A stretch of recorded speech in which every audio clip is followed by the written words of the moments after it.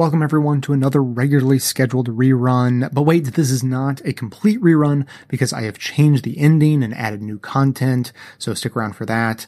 For the rerun today, we are revisiting the concept of a cap and dividend policy to address greenhouse gas emissions, and it's presented in this episode largely as an idea friendly to conservatives trying to bridge the gap, but actually it has a broad base of support across the ideological spectrum. But then after I played this episode about a year ago, there were a couple of lingering questions from listeners that I don't think were ever fully answered, so I want to address those today. And if you want to skip straight to the new stuff, go to around minute 54. Now, on a personal note, I want to thank again everyone who donated to my Climate Ride fundraiser who helped send me to Bhutan. I'm happy to say that I have completed 6 days of cycling and hiking through the Himalayan kingdom and lived to tell about it as soon as I catch my breath. I did try to train for the ride, but I was actually at sea level for all of the months leading up to the trip, so I was pretty seriously unprepared for the altitude, and that was a bit tough. So I'm planning on a full episode to talk about the experience and to fill in more details about the culture, history, and politics of Bhutan and relevant connections to the outside world as well, I hope, as best as I'm able anyway. So look forward to that next week. But for now, enjoy last year's episode on cap and dividend, followed by today's new material starting at about minute 54. Yes, folks, a Republican climate solution is possible. And you know what? It may even be better. This program is made possible by the members and donors to the show. To support the work we do, get commercial-free versions of every episode and occasional members-only bonus content, visit the Contribute tab at bestoftheleft.com. Now, welcome to the award-winning Best of the Left podcast with clips today including TED Talks from former Republican Congressman Bob Inglis and author and entrepreneur Ted Halstead, an interview with evangelical Reverend Mitch Hescox on the regional PBS series Immense Possibilities, a field report from Democracy at Work's Economic Update, and finishing with another interview on Immense Possibilities with Bob Inglis.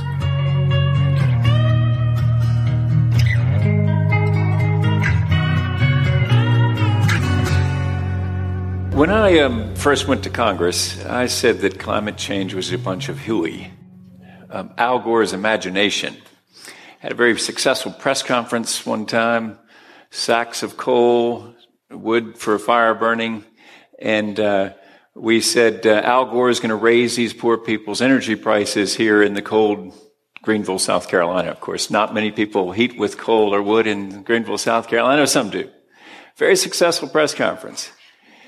It was all based on ignorance for me. I had not looked into the facts at all. All I knew was that Al Gore was for it, and therefore I was against it.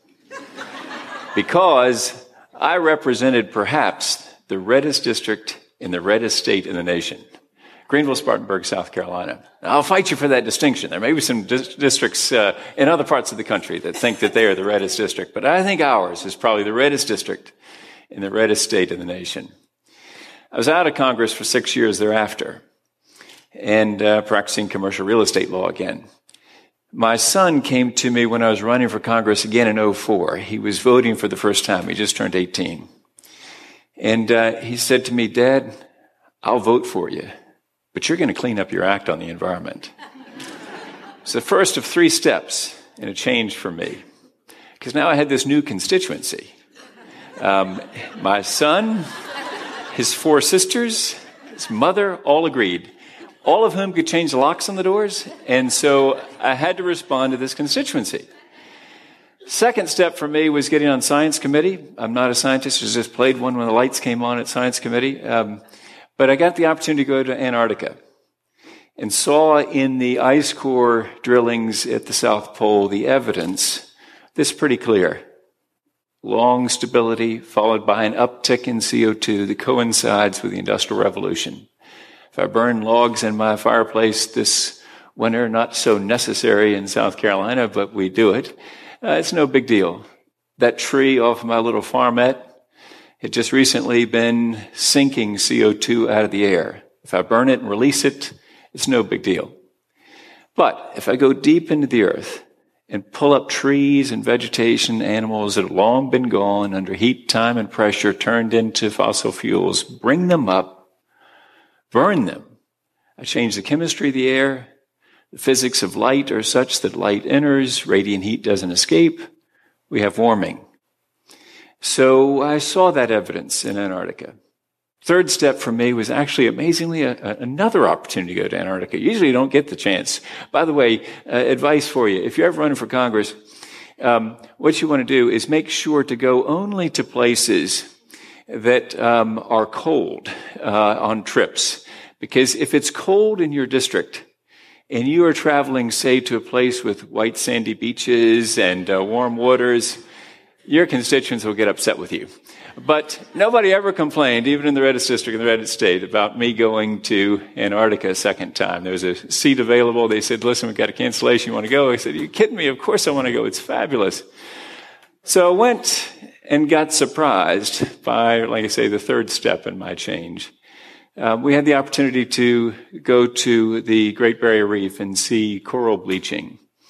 And I was inspired by an Aussie climate scientist who shares my worldview, and who, in the course of snorkeling with him, I figured out that we shared a worldview, that he was worshiping God in the creation, not worshiping the creation, but worshiping the God behind the creation.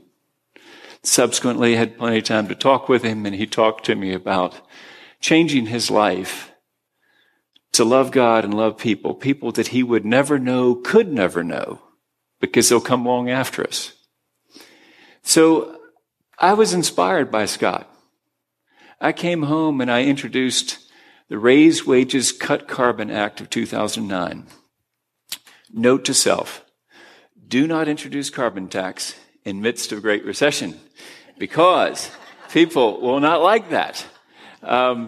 So there I was defending this action, and you can really see my political life as a measuring life for action on energy and climate. First 6 years, like I said, was Hui. I was out 6 years, came back for another 6.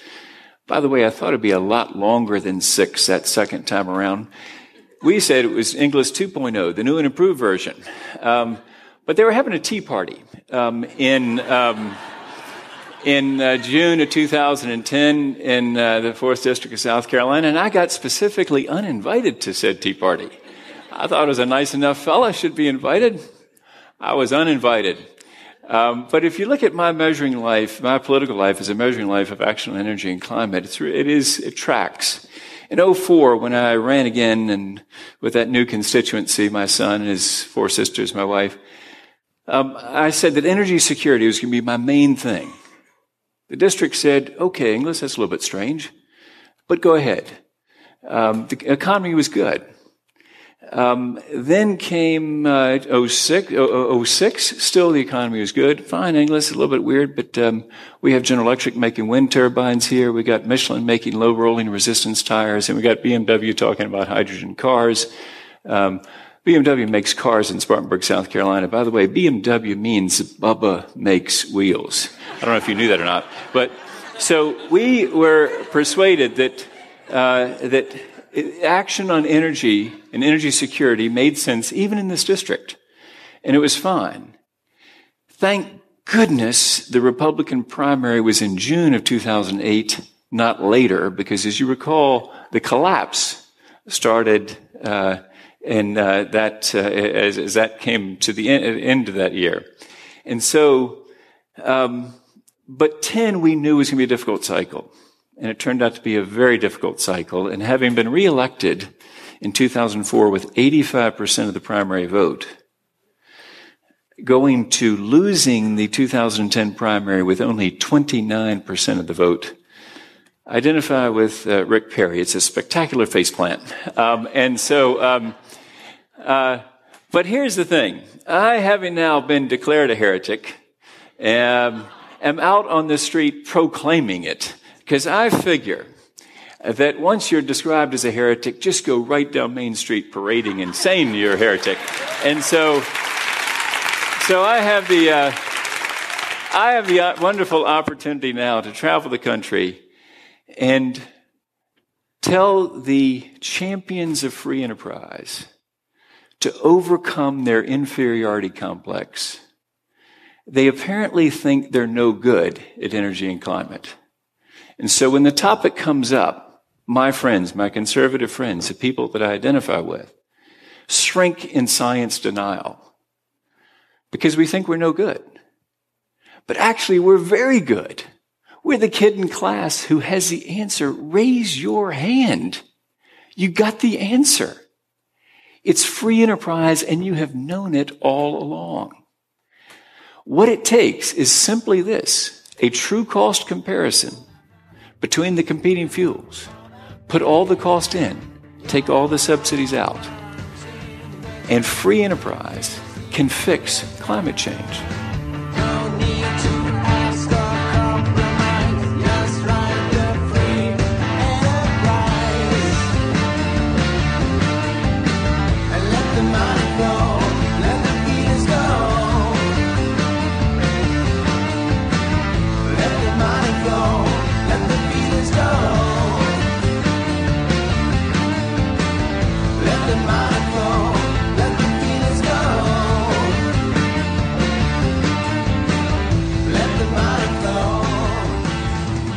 As many of you know, there's something about becoming a parent that concentrates the mind on long-term problems like climate change.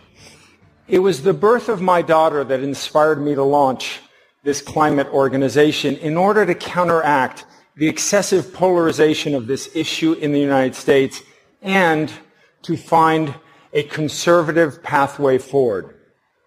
Yes, folks, a Republican climate solution is possible. And you know what? It may even be better. Let me try to prove that to you. What we really need is a killer app to climate policy. In the technology world, a killer app is an application so transformative that it creates its own market, like Uber. In the climate world, a killer app is a new solution so promising that it can break through the seemingly insurmountable barriers to progress. These include the psychological barrier. Climate advocates have long been encouraging their fellow citizens to make short-term sacrifices now for benefits that accrue to other people in other countries 30 or 40 years in the future. It just doesn't fly because it runs contrary to basic human nature. Next is the geopolitical barrier. Under the current rules of global trade, countries have a strong incentive to free ride off the emissions reductions of other nations instead of strengthening their own programs. This has been the curse of every international climate negotiations, including Paris. Finally, we have the partisan barrier. Even the most committed countries, Germany, the United Kingdom, Canada, are nowhere near reducing emissions at the required scale and speed. Not even close. And the partisan climate divide is far more acute here in the United States. We are fundamentally stuck, and that is why we need a killer app of climate policy to break through each of these barriers. I'm convinced that the road to climate progress in the United States runs through the Republican Party and the business community. So in launching the Climate Leadership Council, I started by reaching out to a who's who of Republican elder statesmen and business leaders, including James Baker and George Shultz, the two most respected Republican elder statesmen in America. Martin Feldstein and Greg Mankiw, the two most respected conservative economists in the country. And Henry Paulson and Rob Walton, two of the most successful and admired business leaders. Together, we co-authored The Conservative Case for Carbon Dividends. This represents the first time that Republican leaders put forth a concrete, market-based climate solution. Thank you. We presented our plan at the White House 2 weeks after President Trump moved in. Almost every leading editorial board in the country has since endorsed our plan. And Fortune 100 companies from a wide range of industries are now getting behind it. So by now you're probably wondering, what exactly is this plan? Well, our carbon dividend solution is based on 4 pillars. The first is a gradually rising carbon tax. Although capitalism is a wonderful system, like many operating systems, it's prone to bugs, which in this case are called market failures. By far the largest is that market prices fail to take social and environmental costs into account. That means that every market transaction is based on incorrect information. And this fundamental bug of capitalism, more than any other single factor, is to blame for a climate predicament. Now, in theory, this should be an easy problem to fix. Economists agree that the best solution is to put a price on the carbon content of fossil fuels, otherwise known as a carbon tax. This would discourage carbon emissions in every single economic transaction every day of the year. However, a carbon tax by itself has proven to be unpopular and a political dead end. The answer is to return all the money raised directly to citizens in the form of equal monthly dividends. This would transform an unpopular carbon tax into a popular and populist solution. And it would also solve the underlying psychological barrier that we discussed by giving everyone a concrete benefit in the here and now. And these benefits would be significant. Assuming a carbon tax rate that starts at $40 per ton, a family of 4 would receive $2,000 per year from the get-go. According to the U.S. Treasury Department, the bottom 70% of Americans would receive more in dividends than they would pay in increased energy prices. That means that 223 million Americans would win economically from solving climate change. And that is revolutionary and could fundamentally alter climate politics. But there's another revolutionary element here. The amount of the dividend would grow as the carbon tax rate increases. The more we protect our climate, the more our citizens benefit. This creates a positive feedback loop, which is crucial because the only way we will reach our long-term emission reduction goals is if the carbon tax rate goes up every year. The third pillar of our program is eliminating regulations that are no longer needed once that a carbon dividends plan is enacted. This is a key selling point to Republicans and business leaders. So why should we trade climate regulations for a price on carbon? Well, let me show you. Our plan would achieve nearly twice the emissions reductions of all Obama-era climate regulations combined, and nearly 3 times the new baseline after President Trump repeals all of those regulations. That assumes a carbon tax starting at $40 per ton, which translates into roughly an extra 36 cents per gallon of gas. Our plan by itself would meet the high end of America's commitment under the Paris Climate Agreement. And as you can see, the emissions reductions would continue over time. This illustrates the power of a conservative climate solution based on free markets and limited government.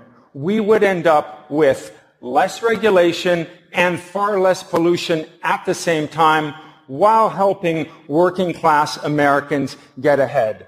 Doesn't that sound like something we could all support?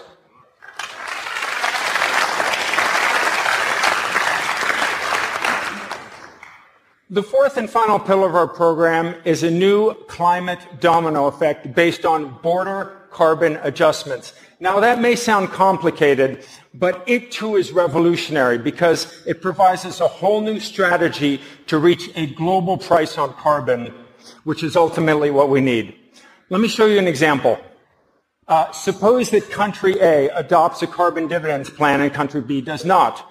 Well, to level the playing field and protect the competitiveness of its industries, country A would tax imports from country B based on their carbon content.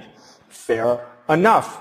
But here's where it gets really interesting, because the money raised at the border would increase the dividends going to the citizens of country A. Well, how long do you think it would take the public in country B to realize that that money should be going to them and to push for a carbon dividends plan in their own land? Add a few more countries and we get a new climate domino effect. Once one major country or region adopts carbon dividends with border or carbon adjustments, other countries are compelled to follow suit. One by one, the dominoes fall. And this domino effect could start anywhere. My preference, strongly, is the United States. But it could also start in the United Kingdom, in Germany or another European country, or even in China. Let's take China as an example. China is committed to reducing greenhouse gas emissions. But what its leaders care even more about is transitioning their economy to consumer-led economic development. Well, nothing could do more to hasten that transition than giving every Chinese citizen a monthly dividend. In fact, this is the only policy solution that would enable China to meet its environmental and economic goals at the same time. That's why this is the killer app of climate policy, because it would enable us to overcome each of the barriers we discussed earlier, the psychological barrier, the partisan barrier, and as we've just seen, the geopolitical barrier. All we need is a country to lead the way. And one method of finding what you're looking for is to take out an ad. So let's read this one together. Wanted, country to pioneer carbon dividends plan. Cost to country, 0. Starting date, as soon as possible. Advantages, most effective climate solution. Popular and populist, pro-growth and pro-business. Shrinks government and helps the working class. Additional compensation, gratitude of current and future generations, including my daughter. Thank you.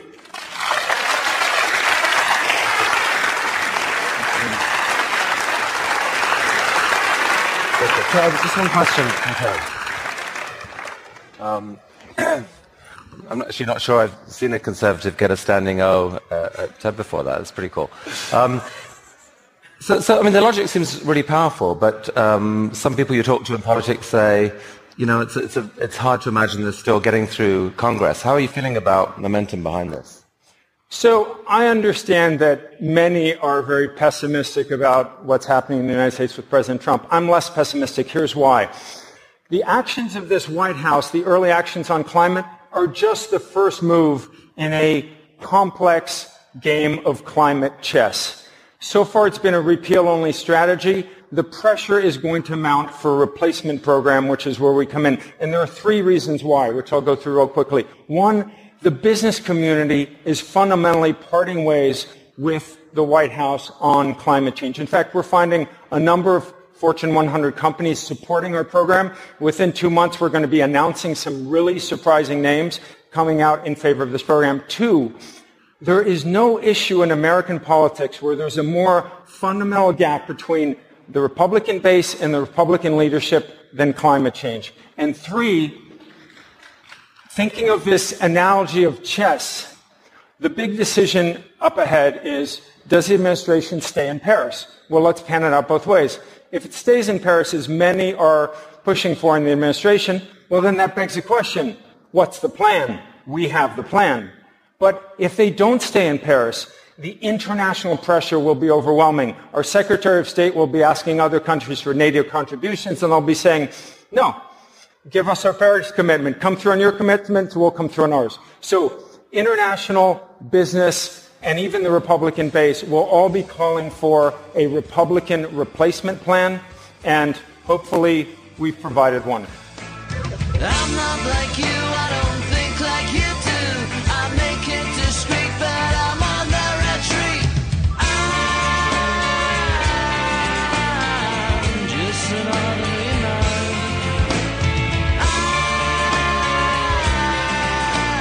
I'm just an ordinary man. In terms of fighting climate change, one of the most effective pieces of low-hanging fruit to start our shift to a renewable energy future is to sign up for renewable energy in our homes and offices. Depending on where you live, renewable energy may even be cheaper than that of old fossil fuel sources, and of course, you only have to sign up once and reap the rewards effortlessly, indefinitely. To sign up, just visit cleanchoiceenergy.com/best. If they don't service your area now, they have plans to come your way soon. So don't wait. There's nothing stopping you from signing up to use renewable energy right now, and it's easier than you may think. Again, visit cleanchoiceenergy.com/best to get started. When it comes to energy, now you have a choice.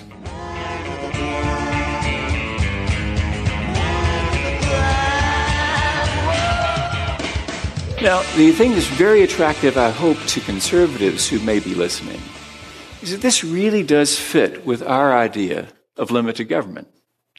Because there's a very small role for the government here. It's basically just being the cop on the beat that brings accountability, even biblical accountability. Because I at Inglis Industries can't do something on my property or at my plant that harms your property, that violates biblical law, English common law, American common law, and it's just wrong for me to be able to do that. So, if we say to ourselves, we want to insist that the polluters pay. They pay for this discharge, for these emissions, at the marginal harm they're causing for that last ton of CO2. Now, we'll have a big debate about what that price should be. That's something that economists can help us some with, scientists can help us some with, but in the end, it's a free people deciding, making a value judgment about what that price should be. But along the way, also happy for conservatives, we can eliminate all the subsidies for all the fuels. We got very upset about Solyndra, direct subsidy to a company that went bust. I think it is bad that they went bust and that we subsidized them. What we want to do at the Energy Enterprise Initiative is eliminate all those subsidies. Eliminate the production tax credit for wind, too. But end the big take away any other sort of props that government gives to particular fuels. But we want to eliminate the biggest subsidy of all, which is the ability to belch and burn for free without accountability. That's the one that causes a market distortion. So we fix that market distortion, and then we have the opportunity to lead in this area. Now, if I'm speaking to some conservatives here, let me suggest to you what happens. You go into an audience of conservatives, you speak, you ask for questions after you presented what is bedrock conservatism. By the way, for the progressives in the crowd, if it sounds familiar, Al Gore has been talking about this for about 35 years. And the good news is that Art Laffer, who's one of our helpers in this, if you go to our website, you'll see him explaining in 2 minutes what I've just explained in a longer period of time. Art Laffer is very good to constantly protect Al Gore's reputation.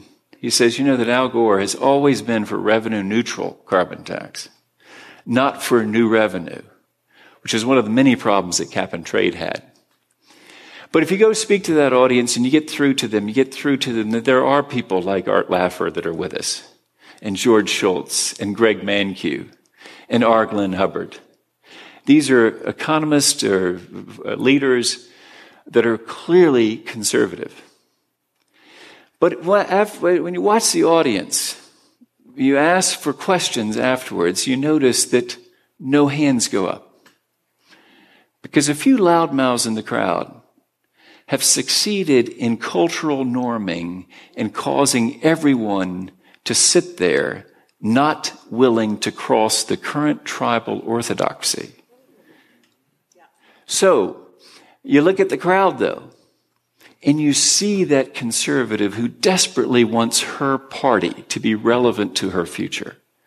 You see the hunter and the angler who know things have changed. You see the libertarian who passionately believes in free enterprise and accountable markets. And you see the entrepreneur with some dollar signs. And you realize that this can happen if a few people will speak up and say, you bet this is conservatism. And if it fits with what Al Gore is saying, well, fine.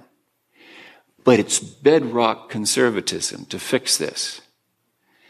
And then what we see is this opportunity to do something that we really want to do, that's beyond all these problems in the simple solution, but rather get beyond to a big dream, which is to light up the whole world with more energy, more mobility, more freedom.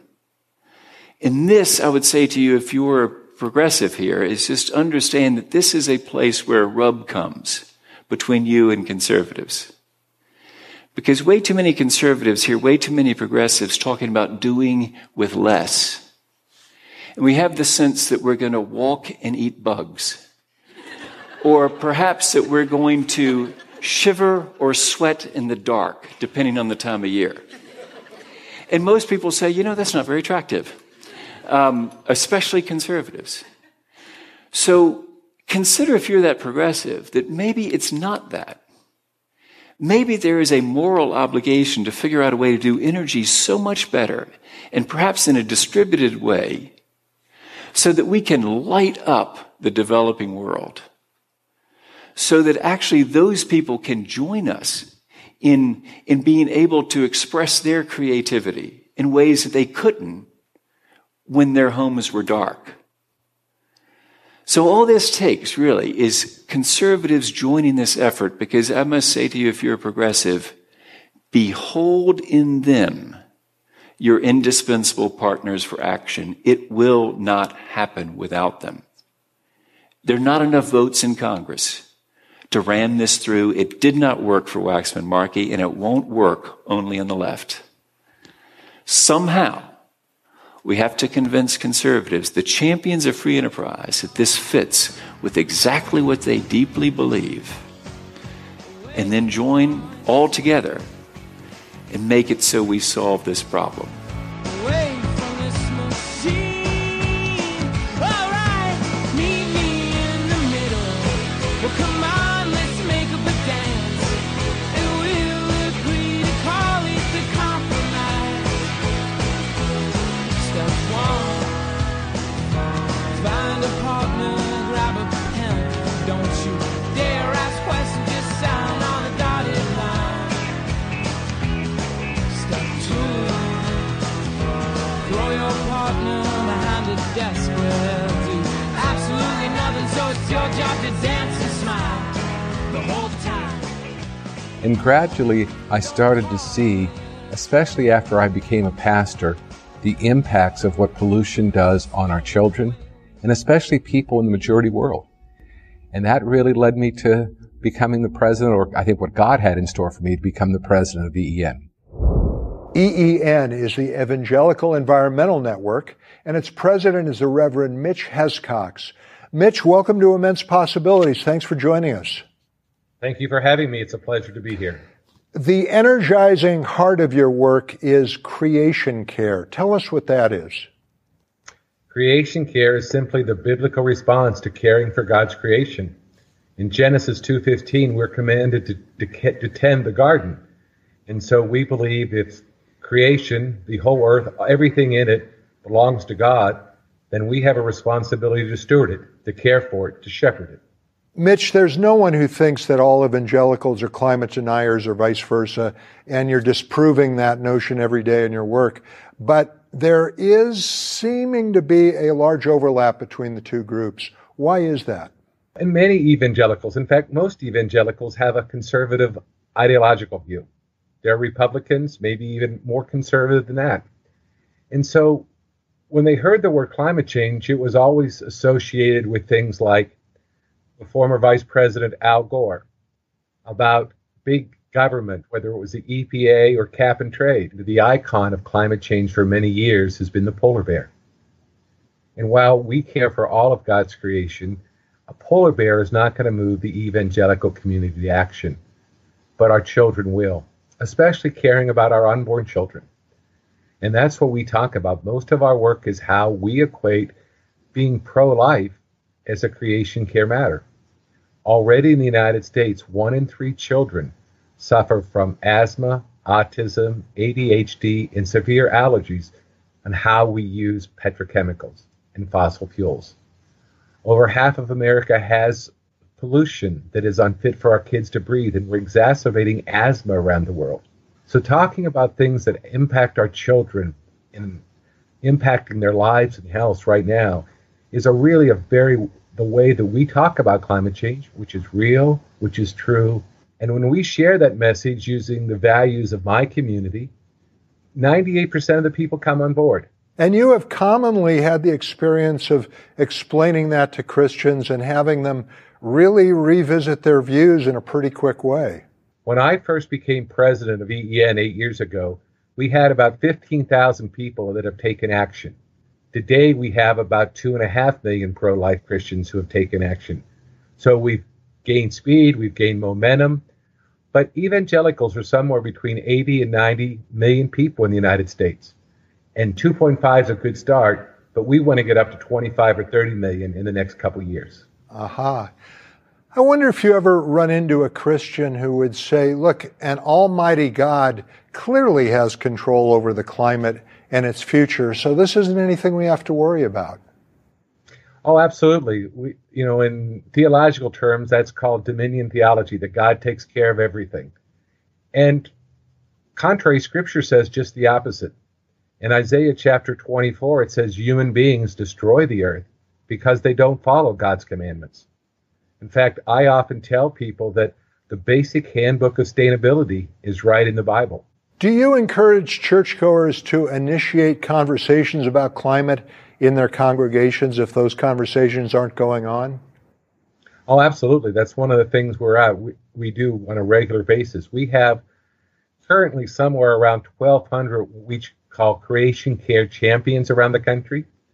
And they are volunteers who have heard a passion to care about God's creation, to maybe pray about it, to teach a Sunday school class about it, to start an energy efficiency program about it, to start a community garden about it. Do some people feel like it's risky to bring this up in their churches? I think that some probably do, but I think that what we want to do is talk about grace. And I think one of the things that's wrong with our nation today is that, we've siloed ourselves into these ideological bastions of, left, right, and whatever, and we're not willing to listen to people. I give a significant amount of time to listen to people, to hear their concerns, and to answer them in truthful and realistic ways, and be honest. And when you allow people to get their feelings out, it's a lot easier for them to change and be open to new ideas if you really listen to their heart. For far too long, the evangelical church has really been concerned about getting people to heaven and the idea of what I say, getting our tickets punched. While certainly that's an important part of Christianity, believing in an afterlife, the more important part of Christianity is building God's kingdom by following Jesus, our risen Lord. And I think that's one of the messages that's coming around to the evangelical church, to be more engaged on social issues, on standing up for justice and righteousness, and following Jesus to building a better world.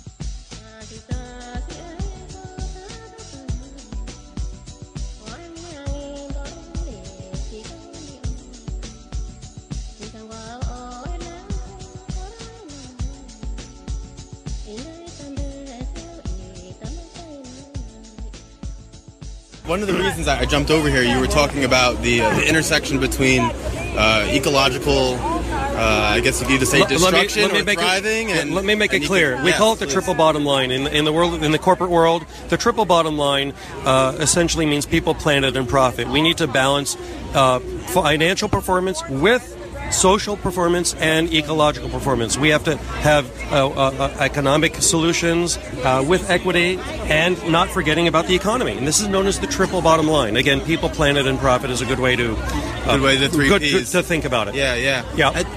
All three need to work, and whatever solutions need to work for those three. Yeah, absolutely. Forces. I was going to ask if you could speak a little bit. When a lot of people think about environmental issues, environmental movement, they kind of juxtapose as a complete opposite job creation. Right. Can you talk about how the two actually don't have to be in contradiction with one another, but can actually be? Yes, I'd like to speak about that. There's a fear on behalf, particularly of conservatives, to acknowledge, talk about, or seek any solutions around climate change. The problem is that they don't really have a problem with the science. They have a problem with the solutions. Mm-hmm. They are, until they are disabused of the myth that any solutions must result in bigger government, taking away our freedoms, killing the economy, and making us poor, because those are the fears, we're not going to get anywhere. And the reality is there is a solution that would help the economy. It would put people to work. It's been economically modeled to create 2.8 million jobs. We're talking about a carbon fee and dividend, which is put forth by Citizens Climate Lobby. And there are many other groups that are calling for a revenue-neutral carbon tax or fee. We like to call it a fee because, well, two reasons. The T word freaks people out. And number two, you shouldn't call it a tax if the government doesn't keep it. And the carbon fee and dividend is a 100% refund back to American citizens to protect us from increasing prices. So it's a fee, a dividend, and a border adjustment we won't get into at this venue now. A little too wonky for our situation at the moment. But there is a solution that would create jobs, promote American ingenuity and competition, put America to work, save 13,000 lives. It is a small government, fiscally conservative, market-based solution. That's should be music to the ears of any principled conservative, and it also would draw down emissions faster than any policy that you have ever heard of, certainly faster than any regulation. And I'm not saying we don't need certain protections, but in fact, if there's a market-based solution that would blow past certain regulations or protections, wouldn't you be for that? Yeah. Right? So, absolutely. One last thing before it gets too loud again. Yeah. You were talking before about a bipartisan commission. Yes, a caucus. A caucus. You want to explain a little bit about what's going on there? One of the things CCL, Citizens Climate Lobby, does is our motto is bridging the partisan divide on climate. We meet with Republicans and Democrats regularly on Capitol Hill and in district offices. We form relationships with them. When you know who your representative is, that's a good thing. But when they know your name, that's a better thing. And what has happened is a bipartisan climate solutions caucus, a working group of both Democrats and Republicans. Most people don't know this has happened. It's not in the headlines. This was created February last year with Carlos Curbelo, who was at the time a freshman Republican, and a Democrat, Ted Deutsch, out of West Palm Beach. When this formed with 1 and 1, Bloomberg News called it the caucus to save the world. New York Times called it a surprising step towards sanity. It grew to 2 and 2 and 3 and 3. Up until the election, it was 10 and 10, and then it was a bit disrupted. One person retired, people were voted out. It was 6 and 9. It just weeks after the election grew back to 10 and 10, 12 and 12. As of last count, just a couple of days ago, it's up to 19 Republicans, 19 Democrats coming to the table in a toxic-free environment to talk about economically viable solutions to the climate crisis. Mm-hmm. And this is amazing. Most people don't know this is happening, that there is, in fact, while we read the headlines and we're rightfully very upset by the disturbing news, a lot of the headlines underscore and highlight the controversy, and a lot of it is serious. But what is not on the headlines is the huge amount of momentum in Capitol Hill, in Congress particularly, among Republicans who are moving the needle, who are bucking their party, manning up and womaning up in some cases, and summoning the leadership and courage required to actually lead. And that's what we need. And that is what happens when enough people are able to develop their own personal and political power. And that's something we do at citizensclimatelobby.org. We're 60,000 volunteer members, 400 chapters as of last count. We're worldwide, but mostly North America. Big Canadian footprint. And we were very helpful in creating and promoting this caucus. All right, thank you, Greg.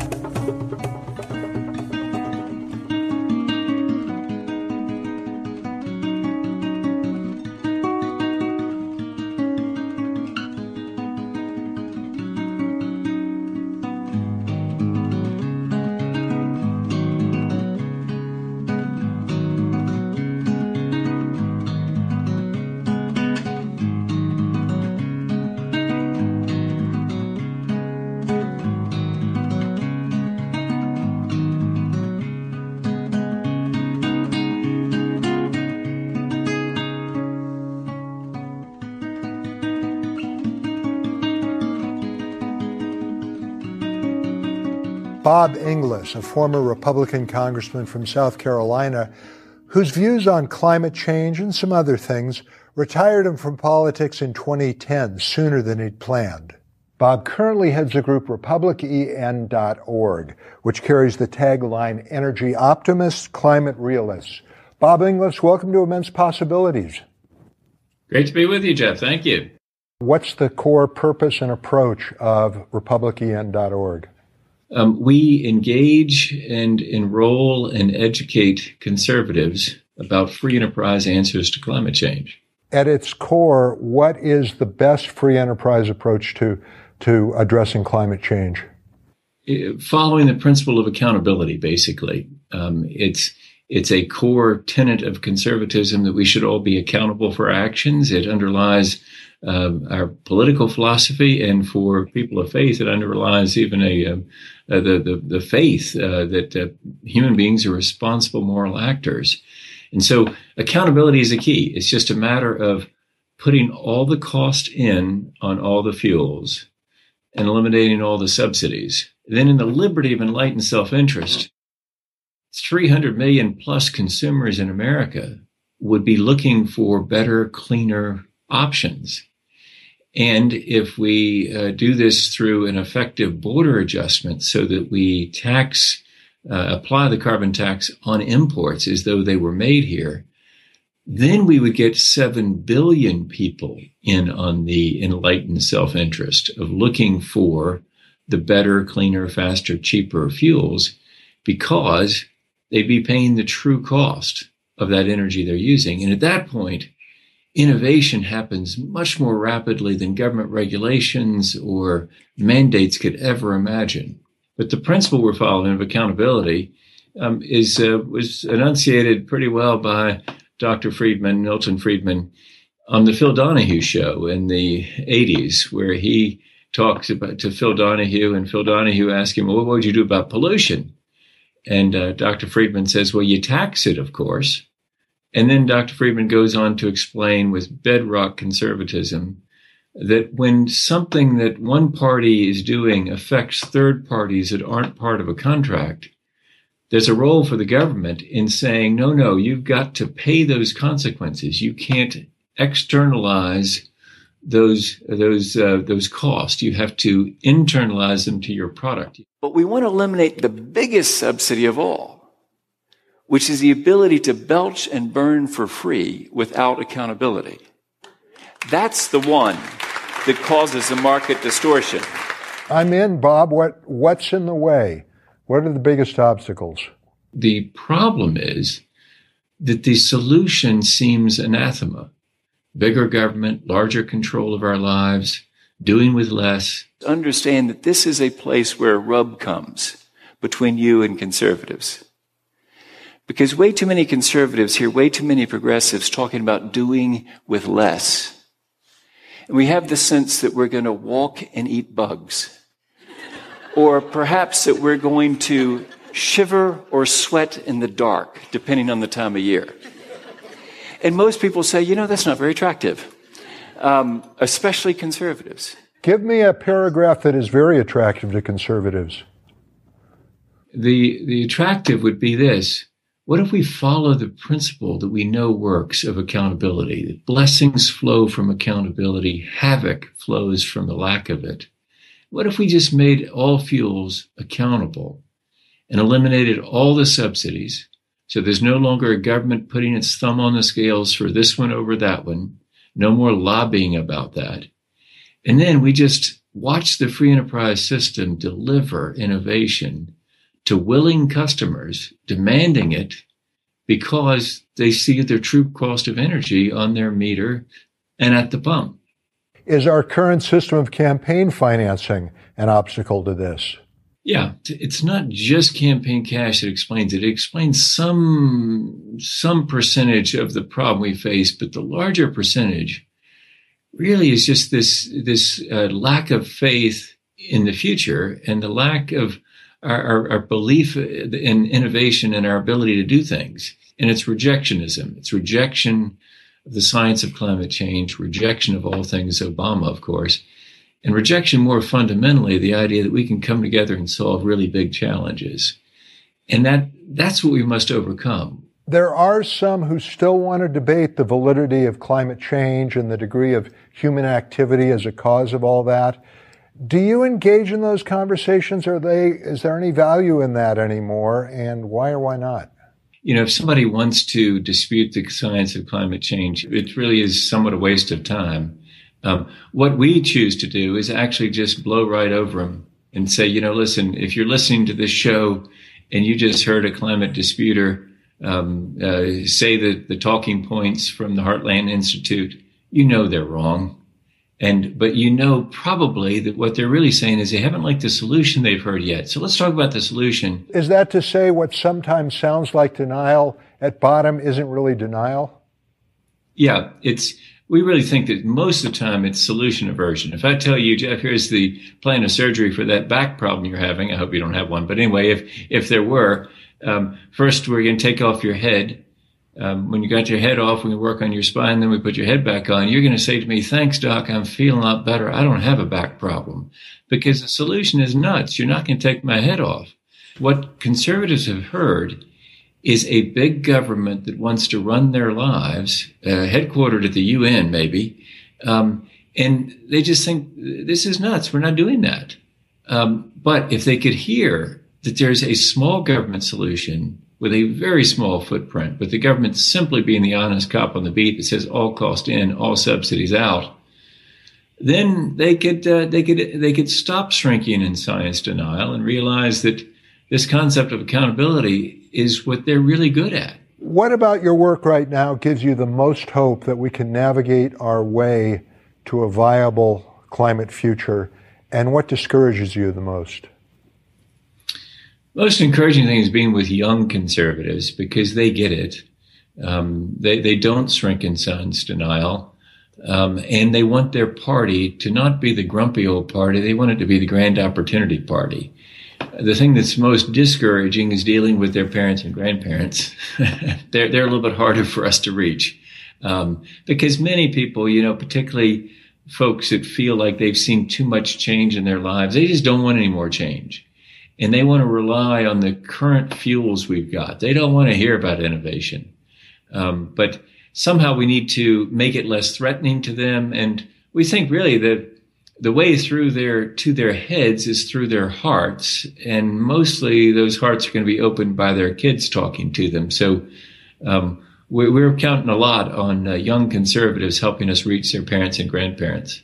It's really important that we realize that we're doing an experiment within our own homes, our one common home, as the Pope says. This is really pretty irrational to be having a food fight here while we're doing the experiment on ourselves. Why don't we get together and figure out what could work for both progressives and conservatives? And we think there's an answer there. But it does take it takes some acceptance of the science and the existence of a free market solution for conservatives, and it takes some give on the part of progressives to be willing to work with conservatives and to hear it expressed their way.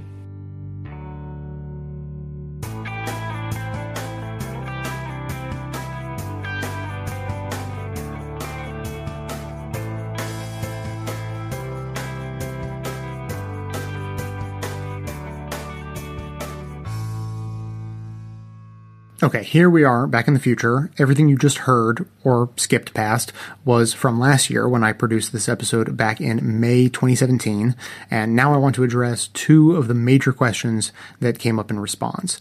But first, a quick recap of the commentary I did on the show last time. The main point was to dispel the idea created by this episode that this cap and dividend policy was actually created by conservatives. I pointed out last year that if you look up cap and dividend on YouTube, the second oldest clip you'll find is actually a video that I produced starring my old boss at the climate change NGO where I used to work, and it should go without saying that it was not a conservative NGO doing that early work on cap and dividend. So whether you're a conservative who thought you liked this idea because it's conservative, conservative or a progressive who was feeling wary of the concept for exactly the same reason, you're both wrong, and you should either switch places or better yet, stop caring about the source of an idea and start focusing on the idea itself. A good idea is a good idea, and if it happens to cross ideological boundaries, then that's just icing on the cake.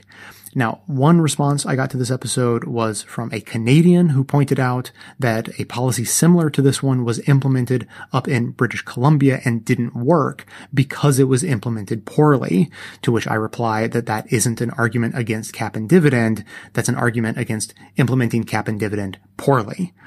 And there will be a bit more detail on that topic at the end, but the other comment I received a time or two by email and voicemail was about perverse incentives. So to finish up today, let's first hear a voicemail I received on this topic last year, followed by a brand new clip from the Next System Project, in which they speak with some activists pushing for a cap and dividend policy in Washington, D.C. about some of the finer points of how the economics of this idea are likely to break down.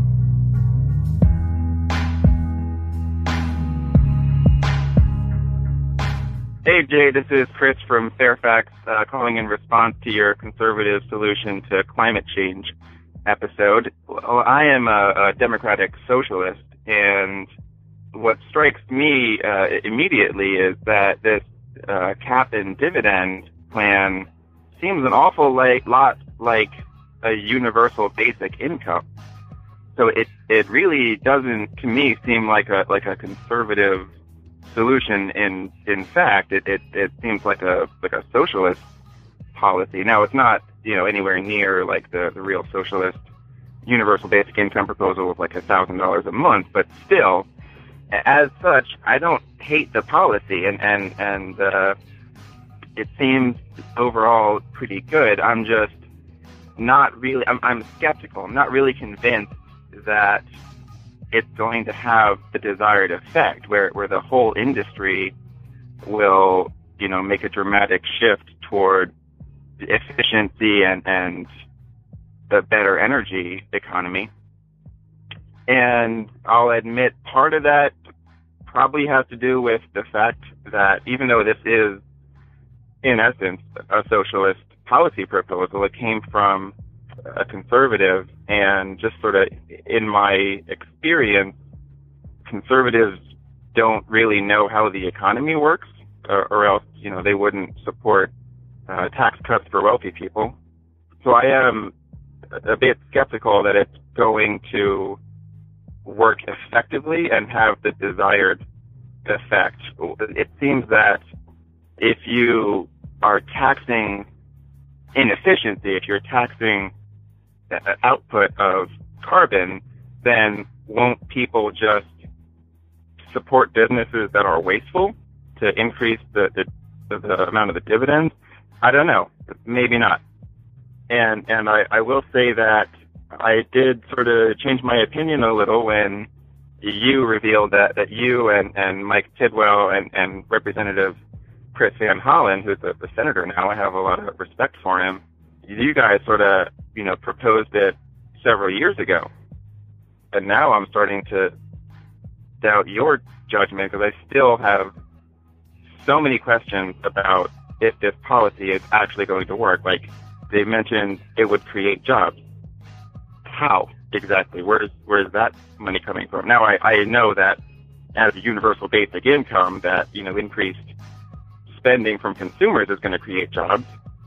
To me, as a socialist, I really think that we need heavy investment in wind power manufacturing and installing renewable energy sources like wind and solar, and upgrading homes, installing geothermal, etc. And anything short of that, to me, is not a great policy. Now, I'm not one to let the good be the enemy of the great. I don't think that cap and dividend is a great policy. I don't think it's a killer app, but I think it's a good policy, and I definitely will support it, even though the idea came from the conservative. Anyway, Jay, thanks for the show. Keep up the great work.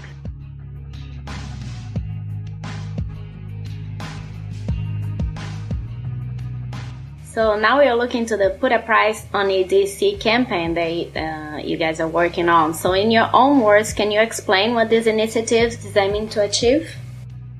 So what we're trying to do here in the district is pass the #1 climate policy, which is putting a price on carbon. And we're doing it in a really inclusive, progressive way, both in the process and the policy. There are 31 organizations in our coalition, and we hope to soon pass this progressively rising price on carbon with a carbon fee on as much of the fossil fuels used in the district as possible, rebate the majority of the revenue back to DC residents as a quarterly check or electronic bank transfer, and then have some revenue set aside as well for green investments and small business tax credits. Yeah, that's great. I do have a follow-up question, if Adam doesn't mind. So why you decide to dedicate the vast majority of the tax revenue to the progressive rebates? Because I know there's other tax initiatives that actually focus more in the vast majority going to green energy projects. So I was just curious to understand the decision behind the rebate. Sure. Revenue. Yeah, no, that's a fair question. There's a lot of different ways you can use the money. We've chosen to go with the most progressive revenue allocation possible. So if we consider what a carbon fee does, it's really increasing the dirty energy prices for every consumer. And you absolutely need to return some revenue back to consumers in order for it not to be a regressive tax, meaning that the lowest income people in our community would be hardest hit, and we'd be basically trying to solve the climate crisis on the backs of the poor. And that's just not a value that's supported in our community and our coalition. So we wanted to flip that on its head and see if we could actually tackle economic injustice and the huge income gap in DC with this policy, and actually make low and middle income households better off than they were before. There is also revenue set aside for those clean energy and energy efficiency projects, but not as much as might be the case elsewhere. The second part of the answer there is that we believe the price signal itself is actually what's going to drive the majority of those innovations and investments. It's the lack of private capital moving into these spaces more than what public revenue raised from a carbon fee can achieve. There was a report came out recently that showed that increase in inequality actually leads to more devastation and more climate change, and so one of the reasons why we need to invest more in people, because addressing inequality actually addresses climate change at the same time, because people have more money in their pockets, they're able to buy renewable energy. They're able to invest more in energy efficiency measures for their own individual selves. And in general, they're just well off and more healthy, because people who are more healthy are more likely to see their surrounding environment in a better light, And so investing more in people actually and actually addressing inequality actually addresses climate change too. So, with regard to it would be better for businesses because people would have more money in their pocket and they'd probably spend it, especially if working class people got that money. But do you expect businesses would inevitably pass this on to consumers? And would that kind of temper any additional spending power? Or is that not something we're worried about? Is the point that kind of the fee aspect of this works as kind of a disincentive toward more projects and goods and services that produce more carbon emissions? I feel like I wasn't clear there, but so this is such a resident-friendly policy design that consumers, on average, the average family or household in DC is getting $2 back for every $1 that they would see in a pass-down fee at 100% pass-down, which isn't. That's the worst case scenario, let's say, which is not guaranteed by any means. The lowest income individuals in the district are going to get an even greater share of the revenue than everyone else, just to make sure that they're made whole. So they're going to be getting $4 for every one. And that means that, there's really no scenario where this doesn't end up being really a money maker. The beginnings of a universal basic income actually is part of the vision of this campaign for residents in DC. Now, the impact on the economy at large, which is going to be the kind of pictures being released on the 27th with this report, but we've already seen the data, and it shows that the economy stays intact. Like, we have actually a slight uptick in jobs and GDP. And that's going back to Jeremiah's point where it's stimulative. There's a lot more money flowing through the economy because you don't get your rebate check at the same time that your bill goes up. And so they're kind of disassociated in the consumer's mind over time because they know there's this carbon fee and they know that it's going up. That's where consumer spending choices change and people start to maybe save and look ahead and say, well, this time I'm really going to put that insulation in the attic, or maybe I should buy that LED light bulb, or maybe I can just ride my bike today instead of get in the car, right? And then they can save even more money. And they'll have the purchasing power to make those decisions. Exactly. Right. Absolutely. More money flowing in the economy and people spending more, like businesses are, increasing their profit. There's no reason to really drastically change like their business model based upon this policy. Mainly because they're actually they're not going to be like losing like a ton of money because they're going to have a ton of money coming in, right. Especially a lot of people spending. So yeah, and the hope is that they're so much better equipped than the average home, say, to make big investments in energy efficiency and buying renewable energy credits or entering into long-term power purchase agreements for renewable energy. There's already a number of programs in the district which businesses aren't taking full advantage of right now for renewable energy because there's not this push yet. There's not a reason for them to sign up and, really jump into the policies that the district already has in place. We should be transparent though that it will mean a greater cost for some businesses depending on how energy intensive they are.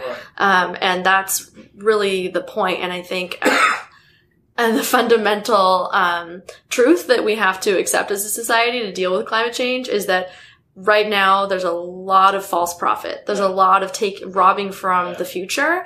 And so the money that we're making now for the kind of lifestyles and products and energy consumptive ways that we've gotten used to, like, why would we hold on to that and kick and scream about that more than just like actually having a livable planet tomorrow? Right. Business as usual isn't going to work much. Exactly. It is going to impact some businesses. There's going to be choices that need to be made. Right. I think we see across the world that when people lack self-sufficiency with either money in their pockets or plentiful renewable natural resources around them. I mean, even thinking of like firewood, for instance, like if communities and families are stretched, then they'll use all of the available resources without a thought to, will they be there tomorrow? That your runway for the future shortens to just this immediate moment.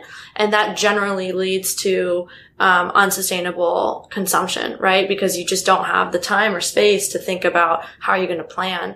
And that's where we see a really vicious cycle with climate change, because if people are stretched by, weather disasters, by crop failures, by their livelihoods being destroyed, then there is no saving. There's no planning, right? There's no longer term, like, what about not only tomorrow, but 7 generations in the future? And so that gets perpetuated. By the same token, if you have a system where, the 1% control the entire, wealth of the world, that's incredibly destructive. And NASA has also even studied this with about 6 or so years ago, drawing the direct link between income inequality and climate change. You have this pattern of civilizational collapse over millennia, where if there's an elite that controls these resources and the responsibility and care for them is not distributed throughout the population, then things get out of balance really fast. And I think that's what we're seeing now is this, either spend like there's no tomorrow because you have the money, or there literally is no tomorrow because you have nothing. We need the middle ground. We need there to be everyone in our country empowered to do the right thing and empowered to live their lives. And that's really what the fee and rebate program is all about. This feels almost like a silly question, but it seems on one level, is there kind of almost a perverse incentive here if there's a carbon fee on use and it benefits people when it gets in their pocket? Would that lead some people to maybe not be as interested in kind of a drawdown of climate emissions? Do you see what I mean by perverse incentive? Like if by buying a new Humvee, I think that it might contribute in some way. Obviously, of course, someone wouldn't want it to come out of their pocket and then go back into their pocket. But would there be any kind of perverse incentive here with regard to carbon emissions being tied to money in your pocket? That's a very common question. Okay. And I think that's not just me. Yeah, no. It's definitely not. The trick here is that you're not just getting money. You're seeing the prices of dirty, energy-dependent products that you might buy go up, and you're repelled, right? Okay. So at the same time that you're like, hey, actually, I don't want to buy that Humvee because I know that gas is going to go up, a couple bucks in the coming years. I can't afford that. You're also getting the money in your pocket to then go, get the hybrid, let's say. Yeah. So it's like, because money is fungible, right? And you're not making the same decisions, the same economic decisions, all the time. You're going to consider, okay, here's an expensive polluting car. Here's a cheaper, clean energy, option. And then you get the money later or before to actually pay for that better decision. The trick is that the fee has to keep increasing over time. And that's what we've seen in British Columbia, that's had a carbon tax in place for many years. Theirs was capped. The increase was capped. And so as soon as the tax stopped rising, pollution went up again. And so that's why our proposal, starting at $20, going up $10 every year, that's really where you start to see the kind of technological innovation and the long-term investing and consumer decisions start to change.